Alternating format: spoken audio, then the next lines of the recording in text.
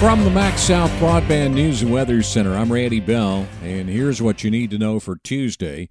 The hottest team in college baseball was at it again in Omaha. We were terrific tonight. Just really played, well. Ole Miss coach Mike Bianco, after his team clobbered Arkansas 13-5 in the College World Series last night. The Rebels are undefeated in the NCAA tournament, 2-0 in Omaha now, and with one more win, they'll be playing for the national championship this weekend.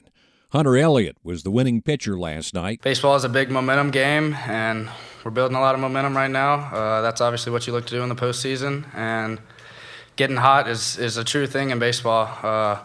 Just keep building confidence, and that's what we look to do. Ole Miss gets today off and will play the winner of tonight's elimination game between Arkansas and Auburn tomorrow night. If the Rebels win that one, they'll play in the best-of-3 championship series beginning Saturday night. If they lose tomorrow night, they'll play the same team again Thursday night for a chance to play for the national championship against the winner of the other bracket. Texas A&M is playing Notre Dame in that bracket today, with the loser eliminated and the winner taking on undefeated Oklahoma tomorrow. Summer's here, and it's going to get hotter. It's coming up next. Redbud Insurance Agency, Mississippi's independent choice for home and auto. More options, more coverage, more savings. 662-289-9950. Call today.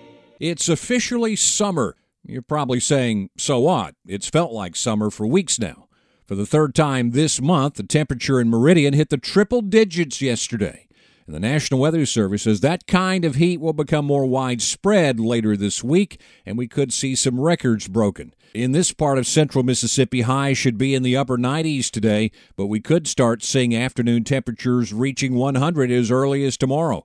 And while it's been a dry heat so far this week, the humidity will be increasing, with the heat index jumping as high as 110 by Friday. As pump prices continue to fall slowly in most places, gas in Attala County is going in the other direction.